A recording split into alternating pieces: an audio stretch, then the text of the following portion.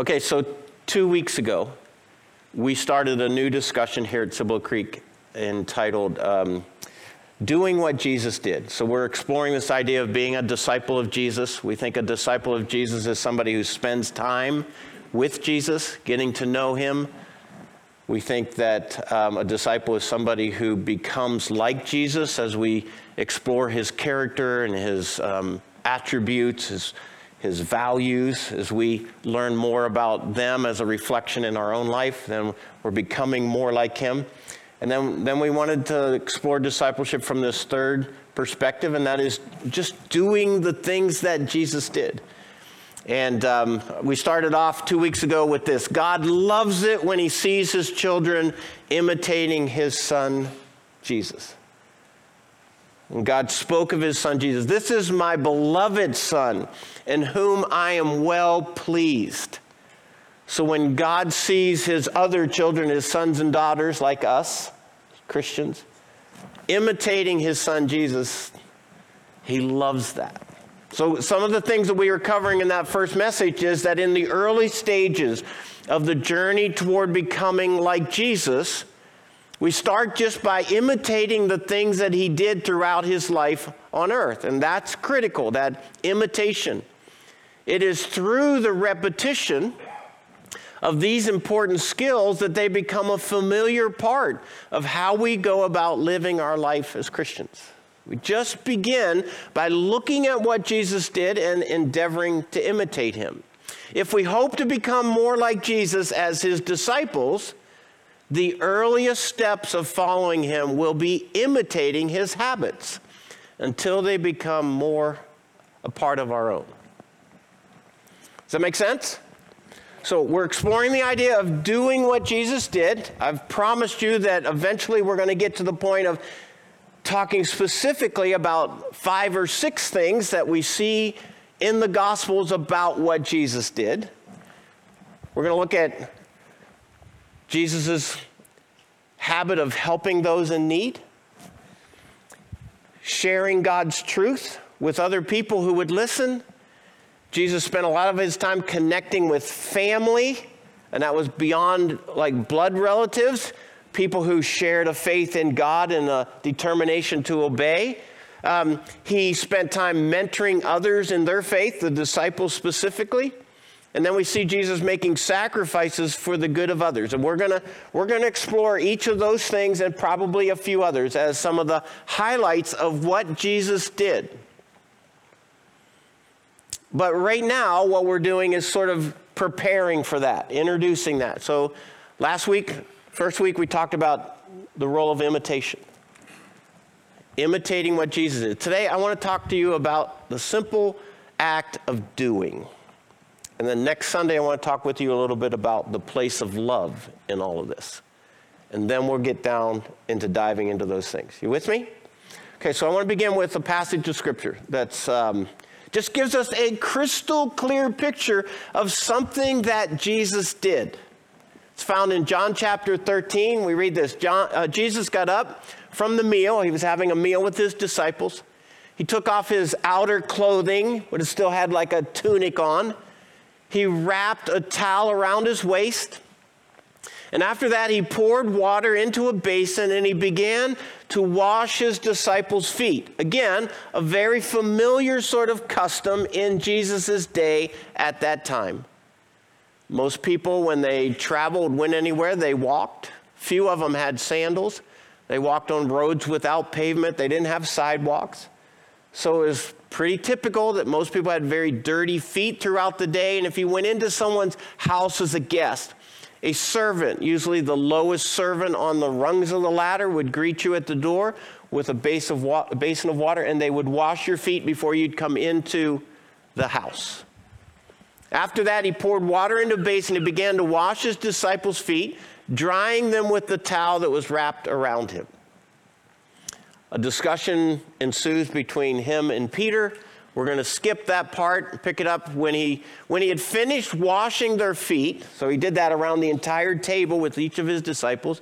When he had finished washing their feet, he put his outer clothes back on and he returned to his place at the head of the table. He was the rabbi. do you understand what I've done for you? This is the rabbi now asking his disciples, do you understand what I just did? I mean, did you get that? You call me your teacher. You call me your master or your Lord. That's how you refer to me. And rightly so, for that's what I am. Well, now that I, your Lord and your teacher, have washed your feet, you also should wash one another's feet. Now, this isn't about a command from Jesus that we should wash feet. Some of you are going, phew, I'm glad that one didn't stick. The baptism one's hard enough, but I'm glad we don't do the... See, he's not really talking about them being willing to wash each other's feet. What he's talking about, their willingness to get up from their place, their position, and serve another person like a servant in a household. Jesus got up from his position as the rabbi at the head of the table. He took on the role of the lowest servant in the household, and he did something that nobody else wanted to do. Jesus is saying, did you get that? As my disciples, what I'm teaching you, what I'm leading you to understand is that if you're going to be one of my disciples, we're going to be a people who are willing to get up from our place and do something nobody else is willing to do out of an act of love and compassion for another person. I've set you an example, Jesus said, that you should do as I've done for you. Truly, I tell you, no servant is greater than his master, nor is a messenger greater than the one who sent him. Now that you know these things, okay, watch this. You will be blessed if you what? If you do them.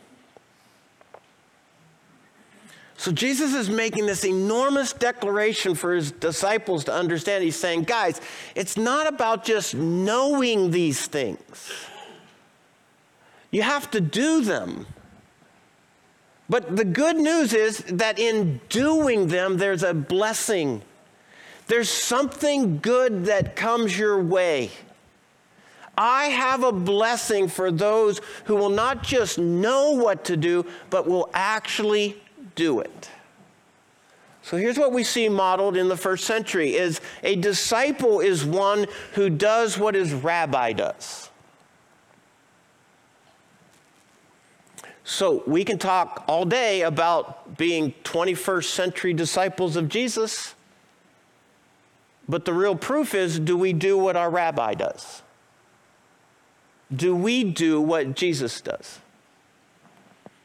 Many Christians can tell you what Jesus did. I think show you chapter and verse. They can talk about all the theological implications. They can tell you about the cultural context. They can tell you all sorts of things about what Jesus did, but not nearly as many of them understand that as a disciple, they are now to do those same things.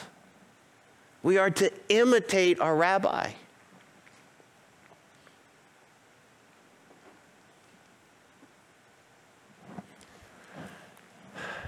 James says it this way. Do not merely listen to the word and deceive yourselves thinking, well, that'll be enough. I heard it. I came to church. I listened. Do what it says. Anyone who listens to the word but does not do what it says, well, that's like someone who looks at his face in a mirror and after looking at himself goes away and immediately forgets what he looks like. But whoever looks intently into the perfect law that gives freedom, the words of God, and continues in it, not forgetting what they've heard, but doing it, here it is again, they will be what? They will be blessed in what they do. Oh, we love the promise of blessing. We love to think that God might have some good things in store for us, that things will go our way, things will go better. If I just pray and ask, he's going to bless. We love to think it's that easy.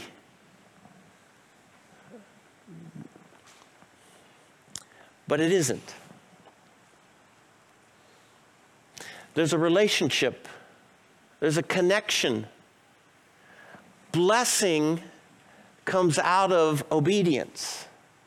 You'll be blessed if you do them, Jesus said. James, you'll be blessed if you do them. Because there's a design in the doing that opens up the door of the blessing that God has for us. We can sit around all day and hope and wait and pray for the blessing, but it'll never come until we're actively doing the things that Jesus asked us to do. Does that make sense? So how does that work? Like in the most practical way possible, how in the world do we make the connection between obedience and blessing? In the most practical way possible, how in the world do we go about doing what Jesus did? Well, that's what I want to talk with you about today. And we are going to get really practical. In fact, we're going to get so practical today it hurts. And here's what I mean by that. Sometimes hearing the truth, it stings a little. It isn't intended to be mean, it's intended to be helpful. Sometimes your doctor will tell you things you don't want to hear, but it's the truth. His intent is to be helpful.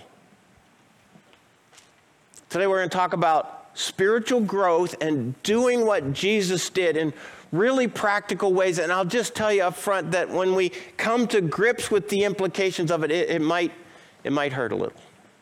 But I do it with the hope of helping. You ready? You're like, not too sure now. All right, just stick with me. I've shared with you before. I try not to talk about it too much. I don't want to be annoying. But it's about the most pivotal moment of my life. When I turned 50, it was 11 years ago. I woke up shortly after my 50th birthday, was laying in bed one morning, and literally was jolted awake at a thought. And the thought was this: I now have less life ahead of me than I have behind me. The chances of me living another 50 years are slim. And this started a sense of urgency in me. Not panic, just an urgency, like, am I where I want to be? Have I achieved the things that I set out to do? Am I even close? Am I becoming the kind of person that I always wanted to be? I asked myself a lot of questions. And this initiated a 2-year journey in my life of exploring the idea of what is life and how do we go about living it? I read books, I listened to podcasts, I interviewed people, I asked questions, I made observations, I jotted down notes. And eventually, after 2 years, I put together what I would call a teachable point of view about how life really works. And it changed my life. And interestingly, I took all of that and I reduced it to a simple equation, which is interesting because me coming up with an equation, because I hate math, I'm not any good at math, but it just made sense. I created an equation that means something to me. The minute I see it, I can interpret it in seconds. You ready?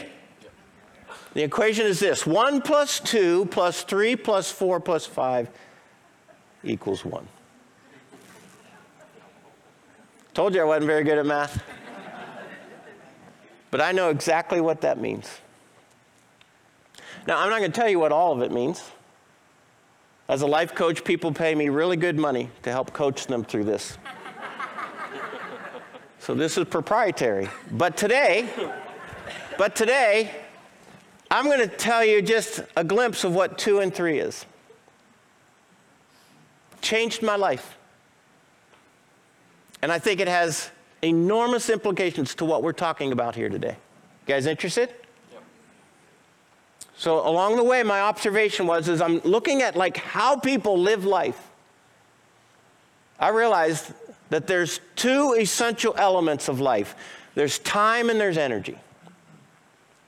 And how you spend your time and how you spend your energy will ultimately tell the story of your life. No exceptions. I don't care who you are. This is true of every single person on the planet. I don't care what your gender is, your age, your marital status. I don't care your academic accomplishments, your financial strata.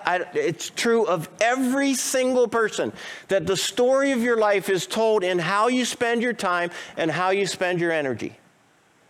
Every single thing that we do in life is a distribution of time. Seconds, minutes, hours, those add up to become days, weeks, months. Emptying the dishwasher is an element of time. Reading a book is an element of time. Playing with your kids is an element of time. Going to work is an element of lots of time. The things you do for a hobby is a distribution of time. From the monumental to the mundane, every single thing that you do is a distribution of time. And our energy. Creative energy, personal energy, mental energy, physical energy, relational energy, financial energy. The energy that we use with the time that we distribute ultimately tells the story of your life. No exceptions. You know, as a pastor, I'm asked at times to do funerals. And I'm perfectly aware of the fact that someday somebody's going to do mine. Hope not anytime soon, but somebody will do my funeral. And if it goes like most funerals, at some point in the service, 3 or 4 people are going to be invited to come to the platform, and they're going to share a story or a memory or some sort of reflection of their relationship with me. And here's what I know that nobody's going to share at my funeral. Nobody's going to say, I want to tell you a story about a time when Paul and I played professional baseball together, and and they're never going to tell that story. You know why? Because I haven't spent a single minute of my life or an ounce of energy playing professional baseball. Nobody's ever going to tell the story about one time I was over at Paul's house. He's a wonderful guitar player, and he's a great singer. And we were sitting around, we were sharing songs that we had written together. And there's just something about the way that Paul plays the guitar. They're not going to tell you that story. You know why? Because I can't play the guitar. I'm rhythmically challenged. Now, here's the deal. I would love to be able to play the guitar. I've taken lessons to play the guitar 2 or 3 times, but I've never stuck with it long enough to put the time or the energy into learning how to play the guitar. So nobody's going to tell that story.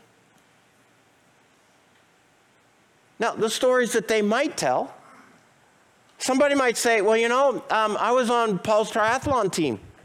And we did some races together. I want to tell you about an event where we were doing an Ironman, and this is what happened. They could tell that story. Because I spent lots of time and energy achieving that goal. They might tell you the story about one of my 6 Tough Mudder teams that we did together around the state of Texas.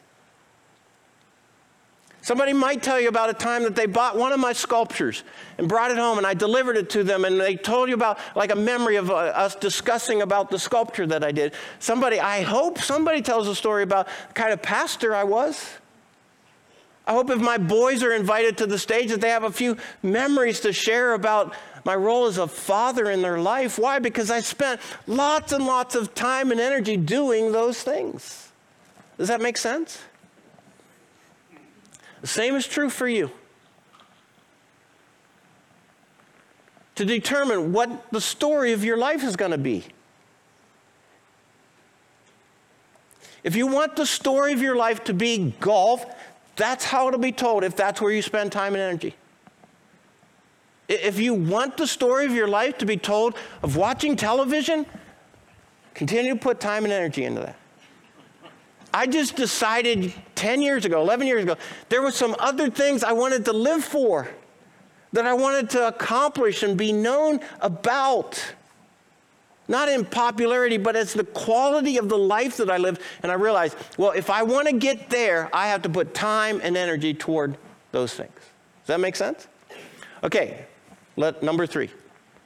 There's 3 essential activities in life. Again, this is true of every single person on the planet. Everything that we do is a reflection of our thinking. And thinking influences choices. And choices determine our actions. Even when we don't do something, that is the action that we've determined to take. We're just not going to do anything because it's a reflection of a choice that comes from some thinking. So everything that we do is an expression of thoughts that go through our head that we have correlated together in some sort of a paradigm about how and why and when and where to do life. And that thinking determines our choices, and those choices influence our action. Did you follow that? Again, you will not outsmart this equation. This is true of you as it is for me. You say, okay, so why are you telling us this? Why are you telling me that life is time and energy? And that the essential activities of every person's life is thinking, choosing, doing? Why? If we want to be disciples of Jesus who do what Jesus did, we will have to allocate time and energy toward doing the things that Jesus did. It's that simple. There's no other way. Otherwise, we're just talking.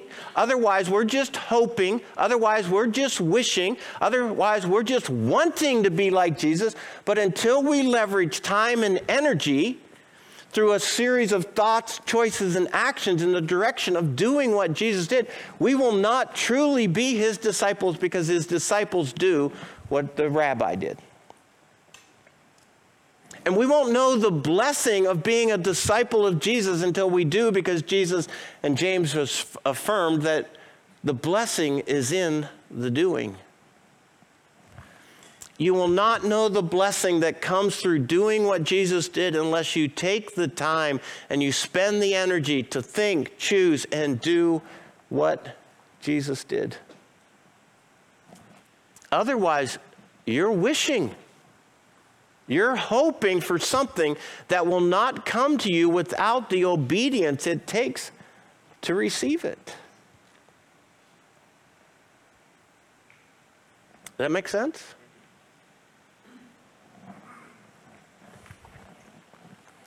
It is so practical. Spend all of our time learning about what Jesus did, talking about what Jesus did, dissecting what Jesus did. But the real question is, am I spending the time and the energy doing what Jesus did? Because that is, in fact, the point. Jesus said, come follow me. Come do what I do. Come go where I go. Come love whom I love. Come be about the things that I'm about. That is the invitation of Jesus.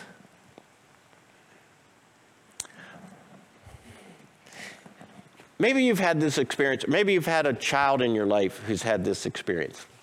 Maybe like a college student. They studied all week for the exam.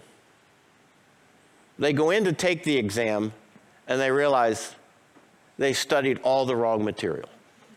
Ever been there?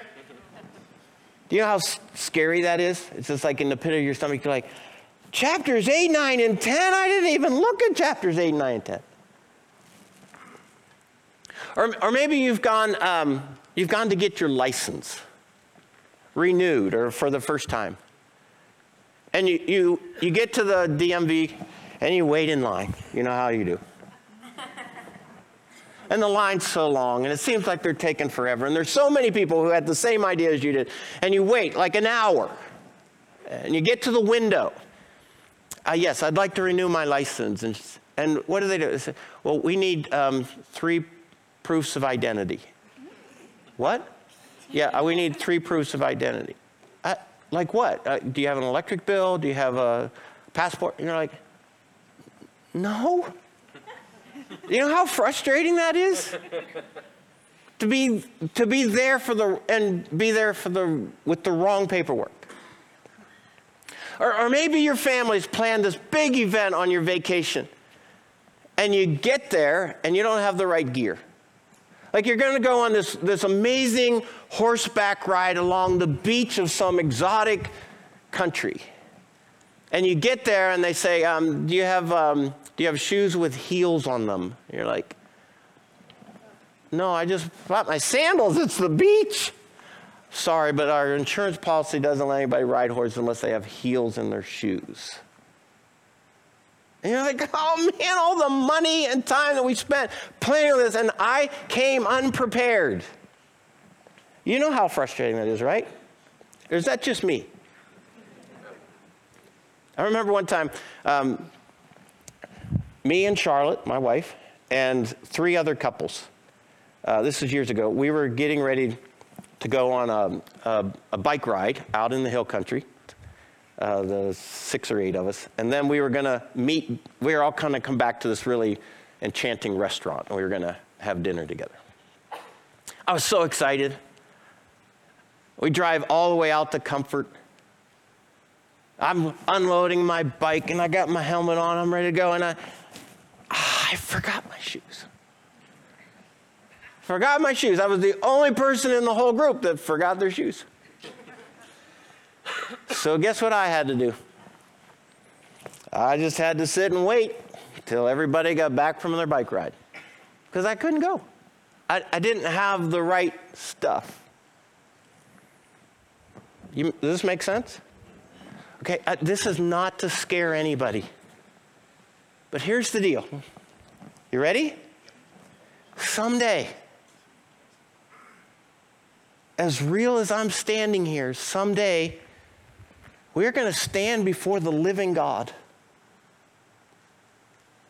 We're going to give an account of our life.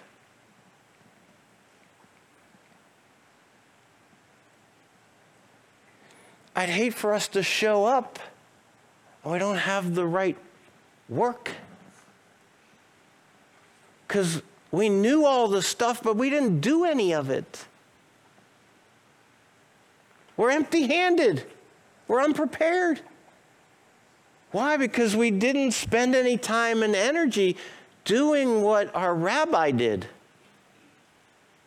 We were thinking other things. We were making other choices. We were involved in other pursuits. And the story of our life is not a story of doing what Jesus did.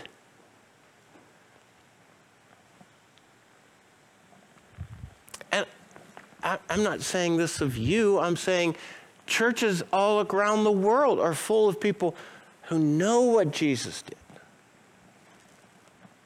but they don't do what Jesus did. And Jesus was very clear in that it's in the doing that we demonstrate who we're following. So here's the hard truth.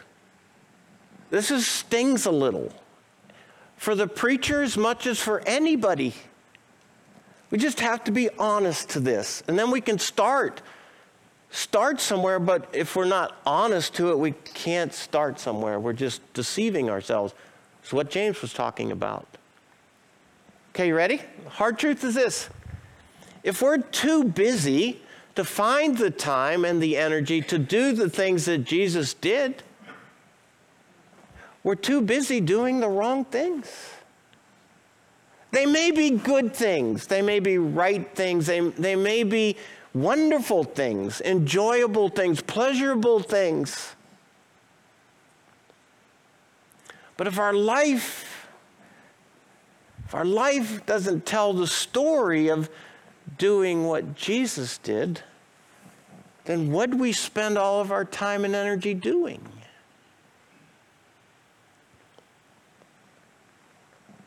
Does that make sense?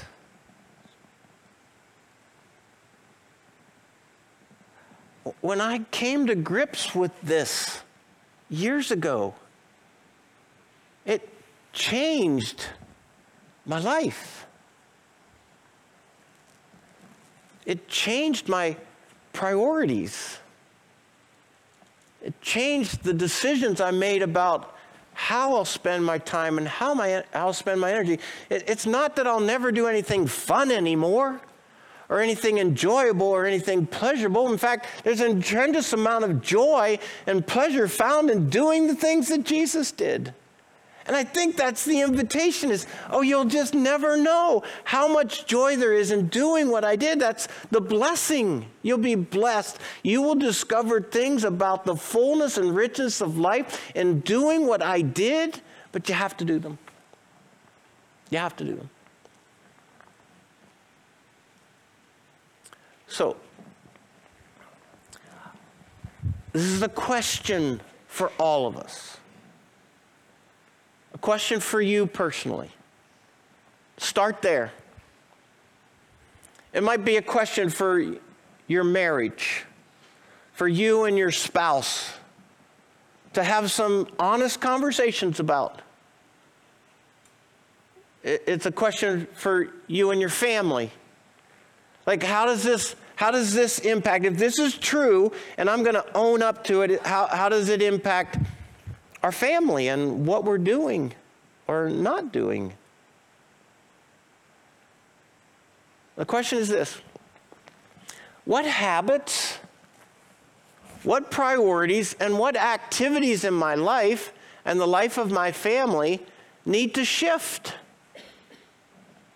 in order to find the time and the energy for doing what Jesus did?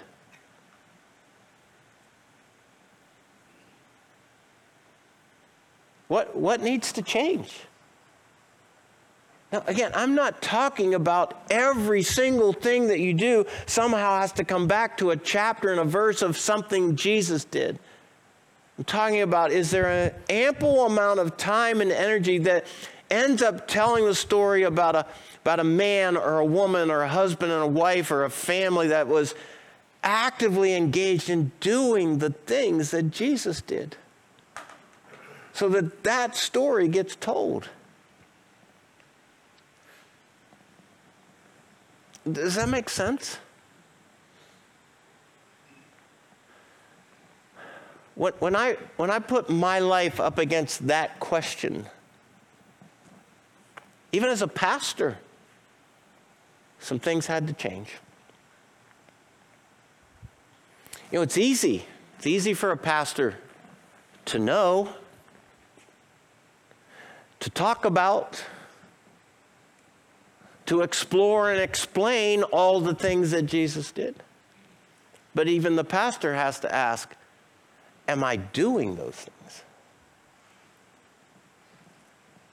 Am I leveraging time and energy toward the things that Jesus did, so that the story of my life might be about me being a disciple who did what my rabbi did?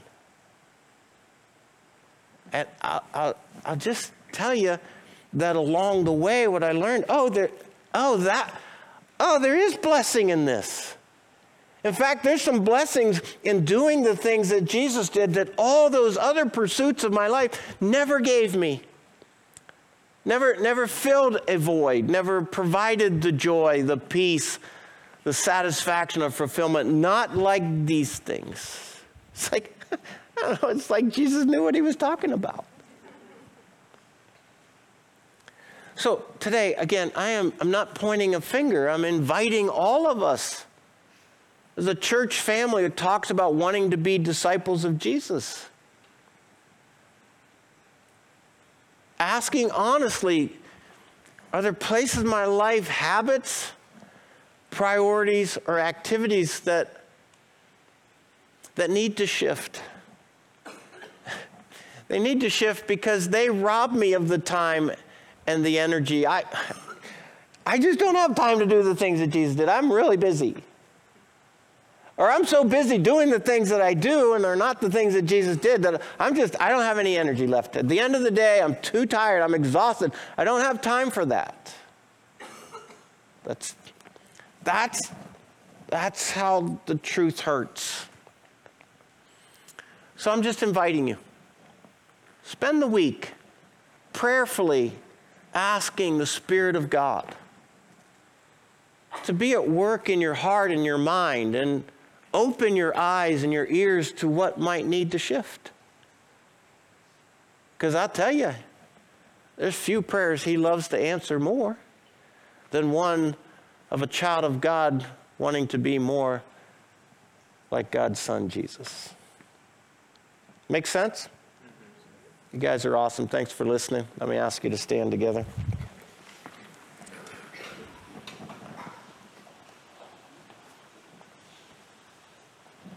If I haven't had the chance to meet you, I'd love to make your acquaintance. I'll be here at the end of the service. Just come on up and introduce yourself. And it's always nice to have you here today. Thanks for listening.